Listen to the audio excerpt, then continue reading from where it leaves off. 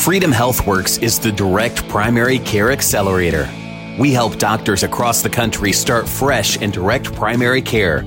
With Freedom HealthWorks, you work with a team, not a checklist.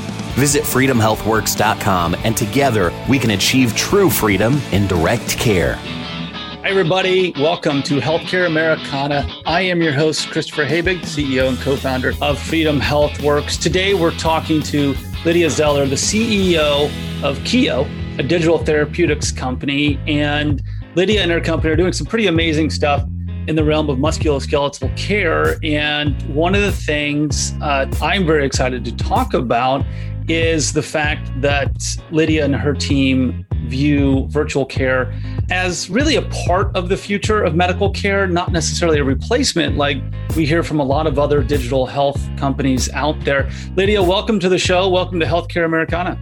Thank you so much. Great to be here, Chris. Now, we mentioned that Keo is a company, a digital therapeutics company. You call it focused on changing the paradigm of musculoskeletal care. And we were digging in a little bit about that when we were going over the show notes. And one thing that I mentioned, in the introduction that really sticks with me is the fact that we see eye to eye on the fact that, virtual care, or I hate when some people call it telehealth or telemedicine, but more about that later, is a great supplement to really enhance access and lower the cost of care, not necessarily replace the hands-on medical approach. So tell us a little bit about what your team is doing at Keo. Absolutely. So we are, as you said, a digital solution for musculoskeletal. What we are doing is on-demand, digital first, using software to guide people through care pathways specific to their subset of pain within each joint. But this is not virtualizing one-to-one clinical care. This is not a replacement for clinical care. And in fact, during our screening process, so these are questions that folks answer right when they begin to engage with Keo, we are looking at medical risks, behavioral health risks, subset of pain, gathering baselines. And when appropriate, we will refer individuals out into the network of care for their particular system. So we play nicely within that ecosystem, and we view ourselves as part of the continuum of care across the spectrum for people. So diving a little bit into what you said, playing within the ecosystem, give us kind of your ideal scenario when a client of yours calls you up and says, "Hey, Lydia, I want to engage with Keo. What do we do? How does it work?" Yes. So we are offered both through health insurance companies and through self-funded employers to theirs as a covered benefit. Keo runs an awareness campaign in that population to let people know that they have Keo available. And people use Keo in many, many different ways. So it may be that they are trying to prevent musculoskeletal pain. They've had flare-ups in the past, and they're trying to keep themselves in a good state to prevent a flare-up that's going to negatively impact their lives. Others will try Keo first when they encounter an issue, obviously not a critical acute issue, right? We don't want to see you if you just fell off a ladder yesterday, but if you are having a flare-up. And then others will use Keo after having been, for example, to a few physical therapy appointments, and then use Keo to continue that care at their convenience at home. Would you say most of your clients are these individuals joining off the streets on their own volition, kind of what we call retail patients, or are you working with employer groups? We are working primarily with employer groups and health insurance companies, again, with Keo being offered as a first dollar covered benefit for their members. But the members are engaging completely voluntarily. So this is not being prescribed to them, but members are opting in. Actually, interestingly, this week we go live with Walgreens Find Care as a digital option. And so we will be available for the first time direct to consumer through Walgreens Find Care. Talking about really the future of digital care or virtual care, I like actual digital care. I keep finding new phrases as I talk to great guests like yourself, and I was like, "Ooh, that one's nice. That sounds nice coming off the tongue." I said a couple minutes ago that we see eye to eye that virtual care and digital health is never going to replace the hands-on physician approach. And you mentioned that your company works very well within the existing care ecosystem. What are your thoughts on where this, I'm going to say like digital health came to the forefront during COVID. Where does it go from here? Does it pull back a little bit or does it continue going forward? I think it continues going forward. But, a couple of trends that I see and places where technology and digital solutions can really make a big difference is, number one, the ability to deliver evidence-based care at scale, right? So increasing accessibility and enabling practitioners to work at the top of their licensure, seeing those patients that really do need to see them hands-on, one-on-one, because that absolutely exists, right? And in many locations, we do have access issues. Number two, for those members that are engaging digitally, really maximizing engagement by using AI and technology, not just to tailor the care program, but also to tailor the way we're engaging with somebody so that we're really bringing that level of consumer centricity into healthcare, i.e. meeting individuals in the way that they want to be met, helping them engage in the way they want to meet, and really tying into that individual motivator, right? What motivates you to engage actively in your healthcare is going to be different, perhaps, than what motivates me. And then thirdly, technology can really help repair that fragmentation that I think has happened within the ecosystem now, where you have payers, you have people, you have providers, both brick and mortar and digital. And there's really been a disintermediation and a fragmentation there. And I think technology really can play a big role in helping bring that ecosystem back together. So you're talking it's more communication, care continuity, physician offices talking to one another, sharing records. Is that what you mean? I do. And then just also, again, bringing that ecosystem together in the care of the person, and including bringing the person into the care of the person by helping provide care. This person may do best physically in the office. This person may do best digitally. This person may do best with one-to-one clinical virtual care. Different people are going to experience, I think, the continuum of that in different times in their life and in different issues that they have, and enabling all of this ecosystem to play nicely together, provide a cohesive member experience. I think that's at least the future that I'm hoping for. Love the fact that you said, a patient experience, member experience. That's one of the themes we always talk about, on the show. And then, when working with clients on the Freedom HealthWorks side, is that, with this model of business, with this very personalized approach to making sure that each and every patient feels like they are the only person in the world, right? You mentioned that you have a lot of sophisticated AI, which I do want to talk about, but that personalized approach from whether it's your system or the ecosystem that you're working within is going to be very, very powerful. And I'm sure you've seen a lot of people respond to that. They're like, wow, they actually know my name. I'm not just some number on a roster this week or today, and they're not seeing me for 40 patients a day. I actually feel like I'm a real human being. Has that been a lot of the user experience that you've witnessed? Yes. So what we are really trying to do is make the portion of healthcare that we impact, right? So those individuals that can benefit for a digital solution for their MSK issue, as simple, easy, and effective as possible. So we take all of the complexity, right? So the clinical complexity, the technological complexity, and put that kind of behind a curtain. It's all there. That's what's supporting that robust experience for our members and the robust outcome we achieve, but to make it easy, simple, and quite frankly, fun for members to engage with us. We could use a lot more fun in healthcare, I think. Yeah, we talk about a lot that no matter who it is, no matter what role you play in healthcare, you expect a bad experience right from the start. And it's like, you know what? This doesn't have to be that way. Doctors, employers, people using it, consumers, patients, everybody thinks, well, I'm sick. I have to actually go see a doctor now. This is really going to suck. And then you want to flip that on its head. So give us a little bit of an idea about what that experience looks like from the user standpoint. When I say, HR calls me up and says, hey, Chris, we have this great new company we're partnering with. Here you go. What does that look like? Kind of walk us through that patient experience. Absolutely. And you don't even need to wait for a call from HR. Keogh will make you aware as well as HR making you aware. But then, you register, you answer a short series of questions where we're determining, are you appropriate for us, or should we refer you out to other appropriate provider-based care? And then getting baselines, really understanding the subset of pain within your joint, right? Not all knee pain is the same.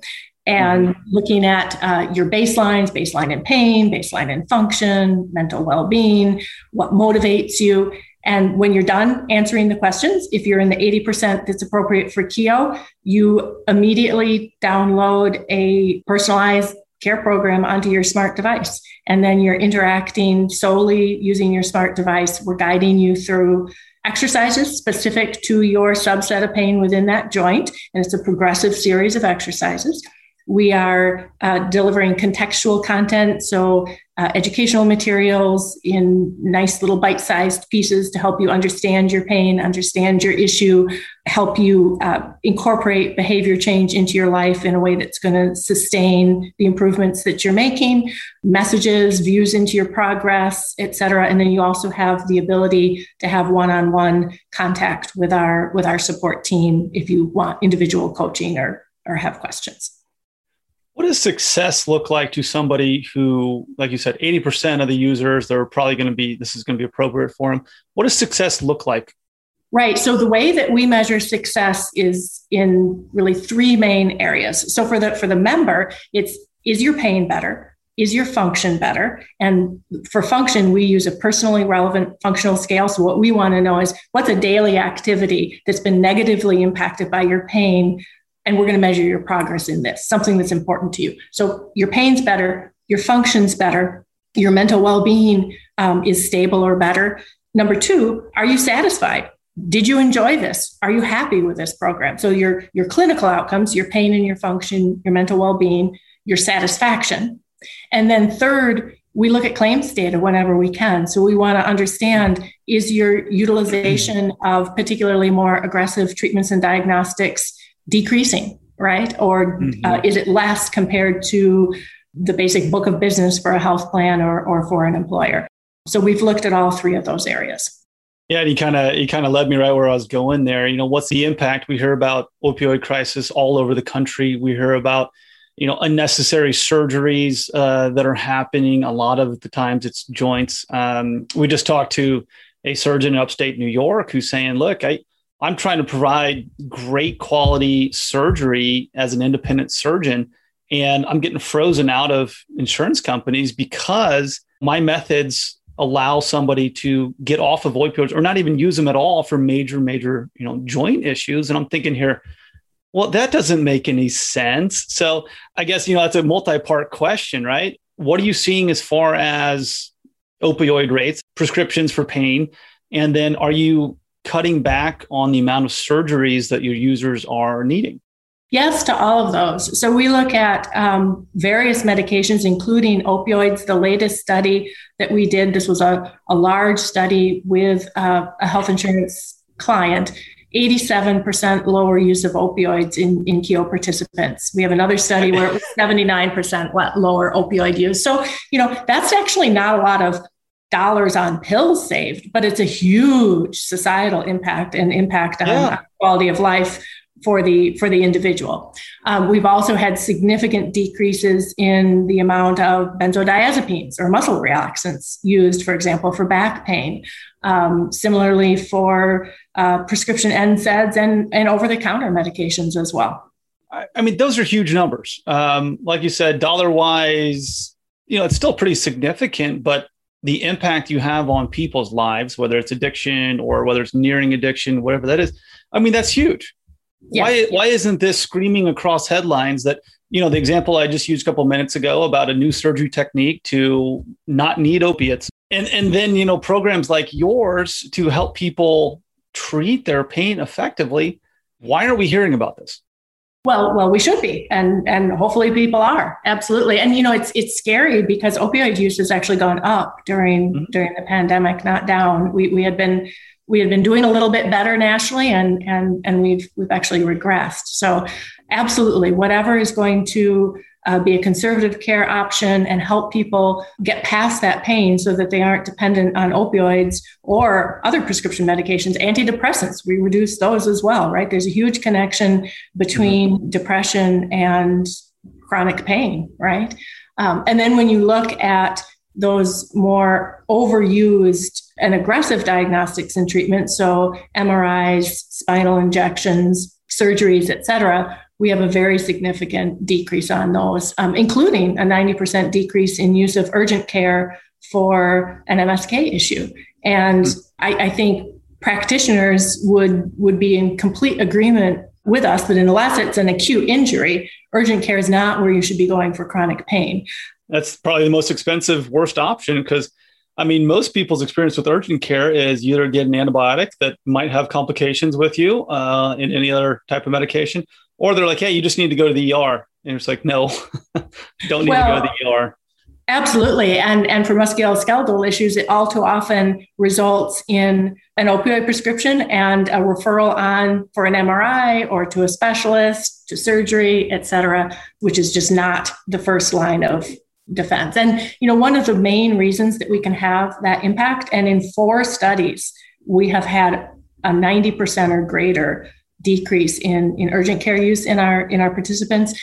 It's really that immediacy. So you can engage with Keo at 2 a.m. on a Saturday morning, be up and running with your care program 5 minutes later. That really has an impact on whether or not on the weekend you're going to hit urgent care for that issue.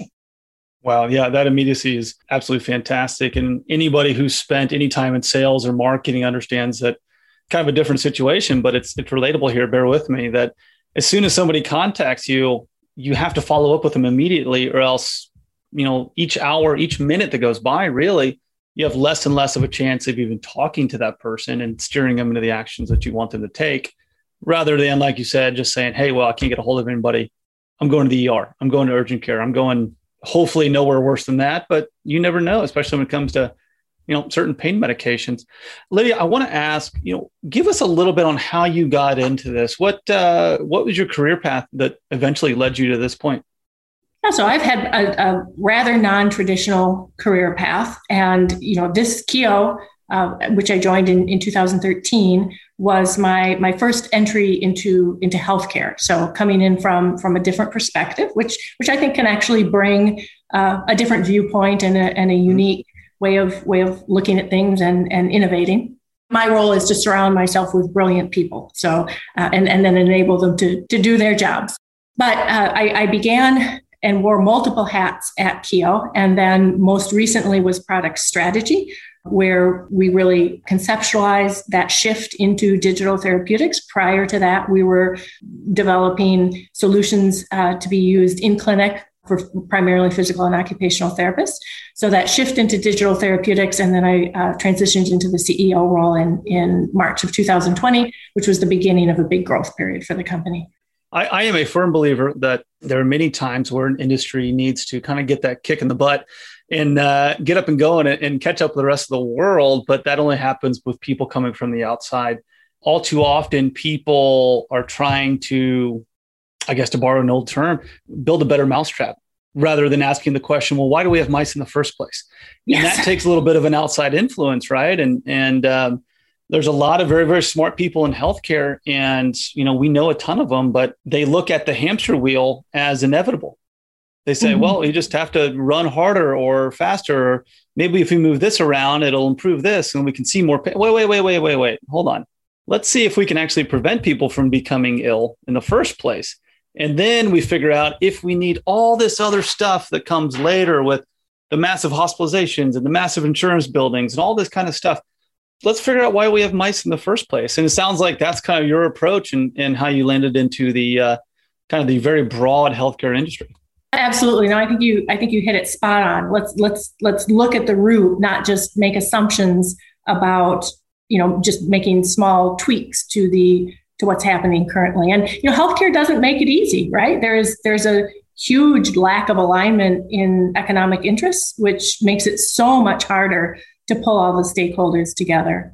I think really for Keo, what we've tried to do is really 2 things. One, listen to all those stakeholders, right? Talk to all of the people who are involved in either purchasing our product or using our product, right? So that when you are designing it to meet their needs and listening to what their problems and their experiences and what they want to accomplish are.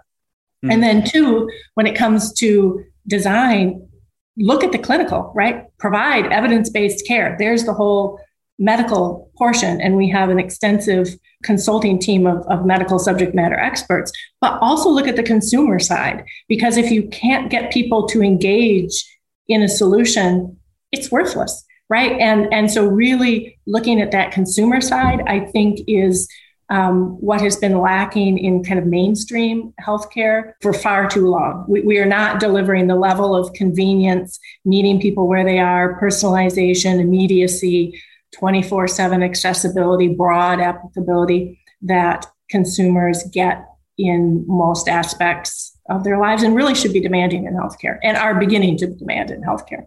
Absolutely. I want to get into the challenges, from consumer education on for your business, and then really get you kind of your crystal ball moment, see where we'll go from here and what the perfect healthcare industry of the future looks like. Just as a reminder, here on Healthcare Americana, we're talking to Lydia Zeller, the CEO of Keo. So Lydia, let's continue that vein of thinking and vein of conversation there. You mentioned patient education. Is that your number one challenge that you see right now from your company and from really an industry begging for reform, or really, I don't even think reform is the right word for it, an industry begging to join the rest of the modern economy? Yeah, I think it's getting people involved in their care. And I think across really actively being participants in their healthcare. And, that is not an easy nut to crack. And you don't necessarily crack it by telling people what's good for them, right? We all basically know what's good for us. But is that going to motivate us to make change in our life? Well, all too often not. So really trying to individualize by tapping into that individual motivator. People can do that, right? If you sit down face to face with your physician can understand you and motivate you by talking about how doing this is going to help you dance at your granddaughter's wedding, for example, right? Whereas it's going to be a different motivator for somebody else. But technology increasingly can do that as well and do it at scale. And I think that's really powerful. Think about one of our medical experts the other day was talking about, think about the impact.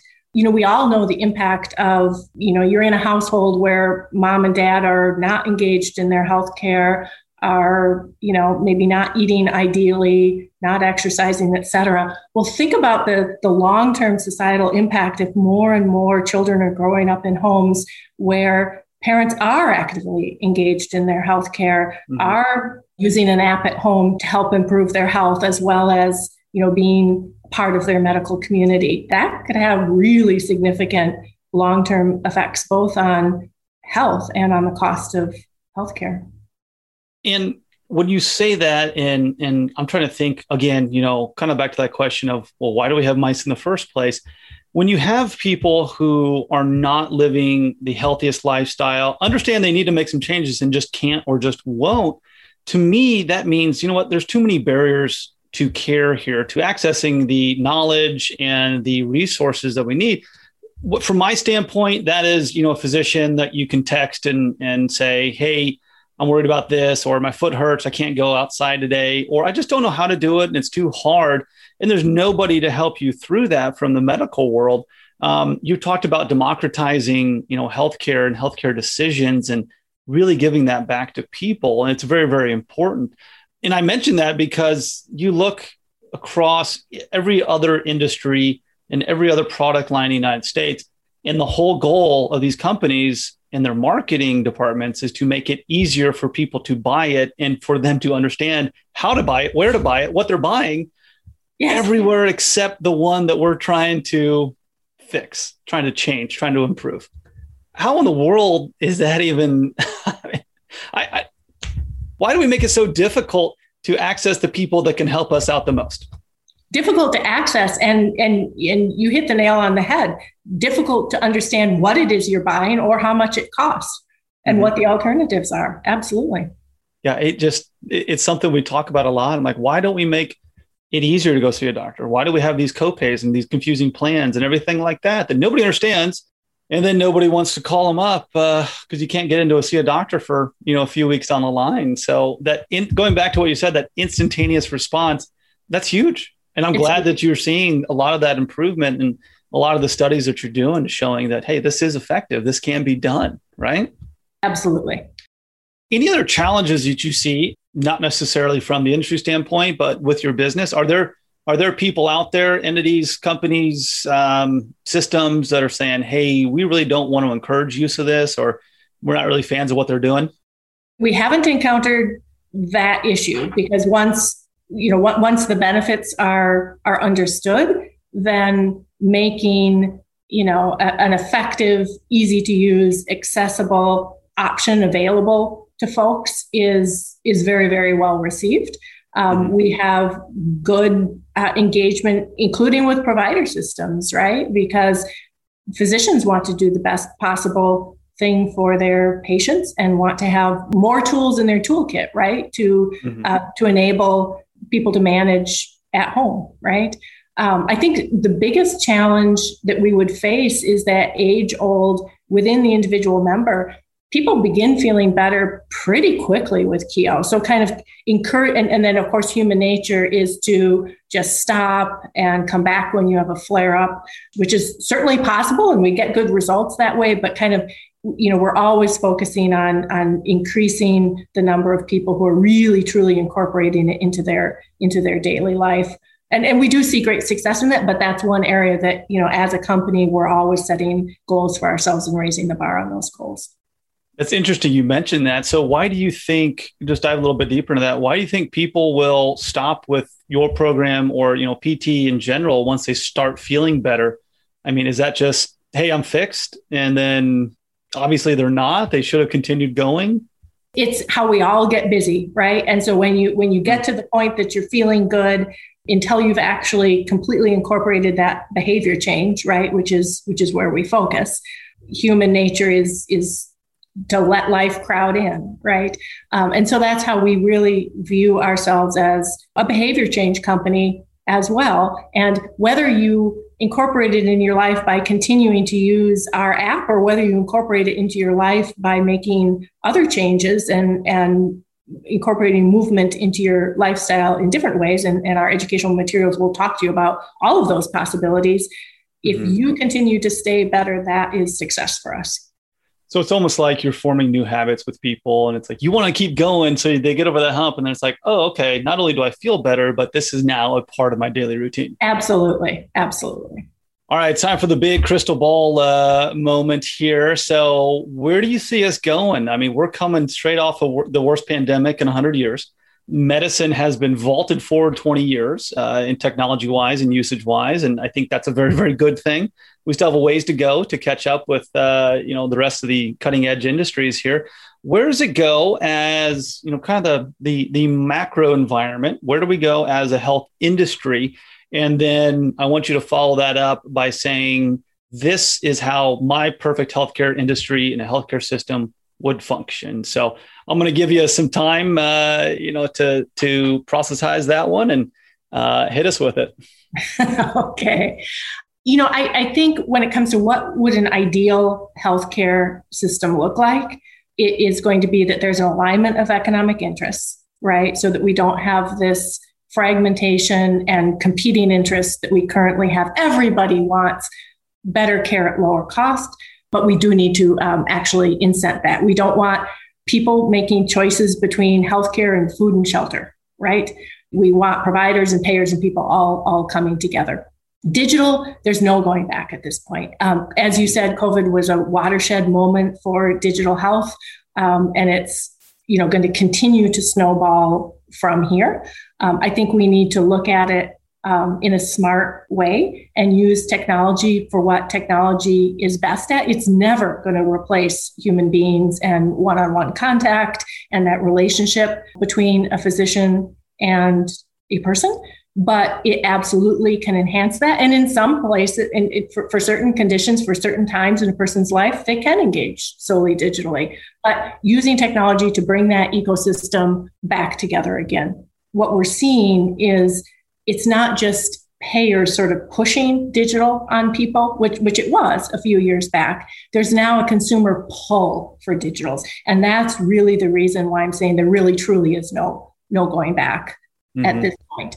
Where would I like it to head? Again, I would like, in the ideal situation, for that connectivity between people, providers, and payers to come back together so that the ecosystem is more holistic and people are treated more holistically across the spectrum of their conditions and across the spectrum of the entities in their healthcare with which they engage.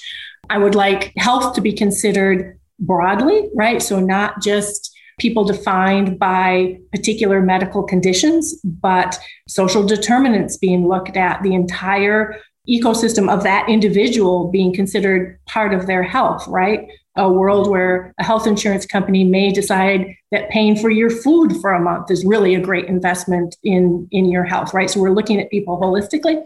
And then finally, that not only convenience and personalization comes into healthcare, but also joy and fun and the ability for people really to be supported and encouraged in participating actively in their healthcare. And I think if we achieve that, we are going to see fantastic outcomes both in health and in reducing costs.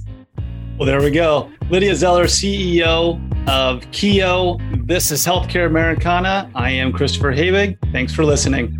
Check out healthcareamericana.com to hear all our episodes, visit the shop, and learn more about the podcast. Healthcare Americana is produced by Taylor Scott and iPodcast Pro and managed by Melissa Turpin.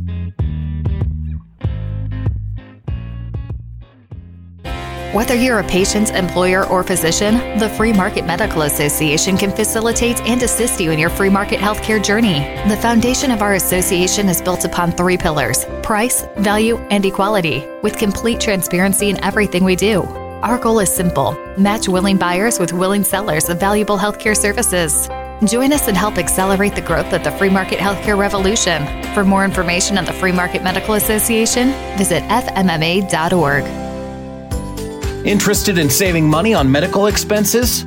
Coral is a healthcare marketplace and referral platform that helps direct primary care physicians, specialists, and medical plans find each other and work together at an affordable and transparent price. Save time and save money by utilizing the transparent direct contract model from Coral. To learn more, please visit coral.io. At Green Imaging, we provide diagnostic imaging procedures that include MRIs, CT scans, and X-rays for half of the average price in a health plan. Most people don't realize that the most expensive place to get an MRI is right down the hall from the prescribing doctor. This is because 70% of doctors are now employed or subsidized by our hospital systems. When we get an imaging exam at a hospital-owned imaging facility, the cost of care is 3 to 7 times more expensive than it is at an independent imaging facility. There is a better choice that can save you up to 65% or more. That choice is Green Imaging. In most hospitals, there are 16 administrators for every single doctor. This creates an unnecessary burden on the price tag. By removing this excess, Green Imaging provides diagnostic services typically at 1/3 of the price or less. Check us out at greenimaging.net. The new administration has big plans for your health insurance. Changes that can limit your choices. The Affordable Care Act created a one-size-fits-all plan. Healthcare is not a one-size-fits-all problem.